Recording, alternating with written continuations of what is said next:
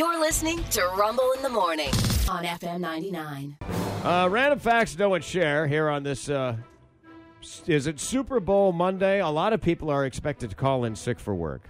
Yeah. Isn't that kind of a see-through policy? We had one text on Friday from a local command where everybody in the command had the day off except for the essential people. Like, they just gave everybody the day. Well, that was nice. I was like, that's kind of cool that you have the autonomy to do that, you know? I like that. Let's see what's in the randos here.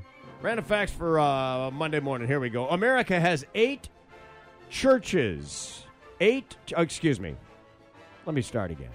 Antarctica has 8 churches. That makes more sense. I thought they were going to go with sanctioned kinds of churches. But no. Antarctica has 8 churches in total. 4 of them are Catholic, 3 are Eastern Orthodox, and then the last one is a non-denominational Christian church. Radio fun fact, this radio show actually helped set up a radio station in Antarctica. Really? Yeah, we did. Cool. I did a whole bunch of liners and stuff for them. Sick. We used to have a guy that would listen at the McMurdo station and call us every once in a while. Cool. Yeah, it's kind of cool. Yeah. Girls Just Want to Have Fun was written by a guy. Yeah.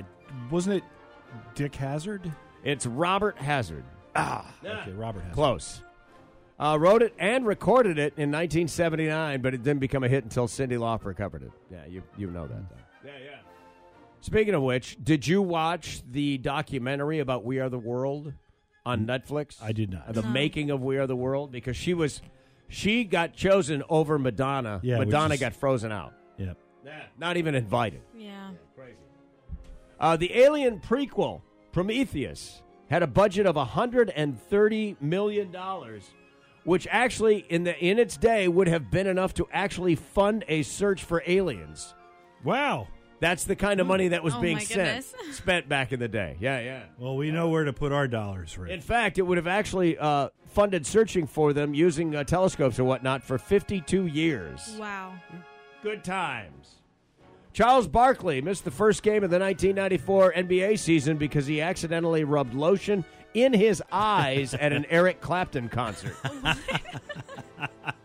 How many times?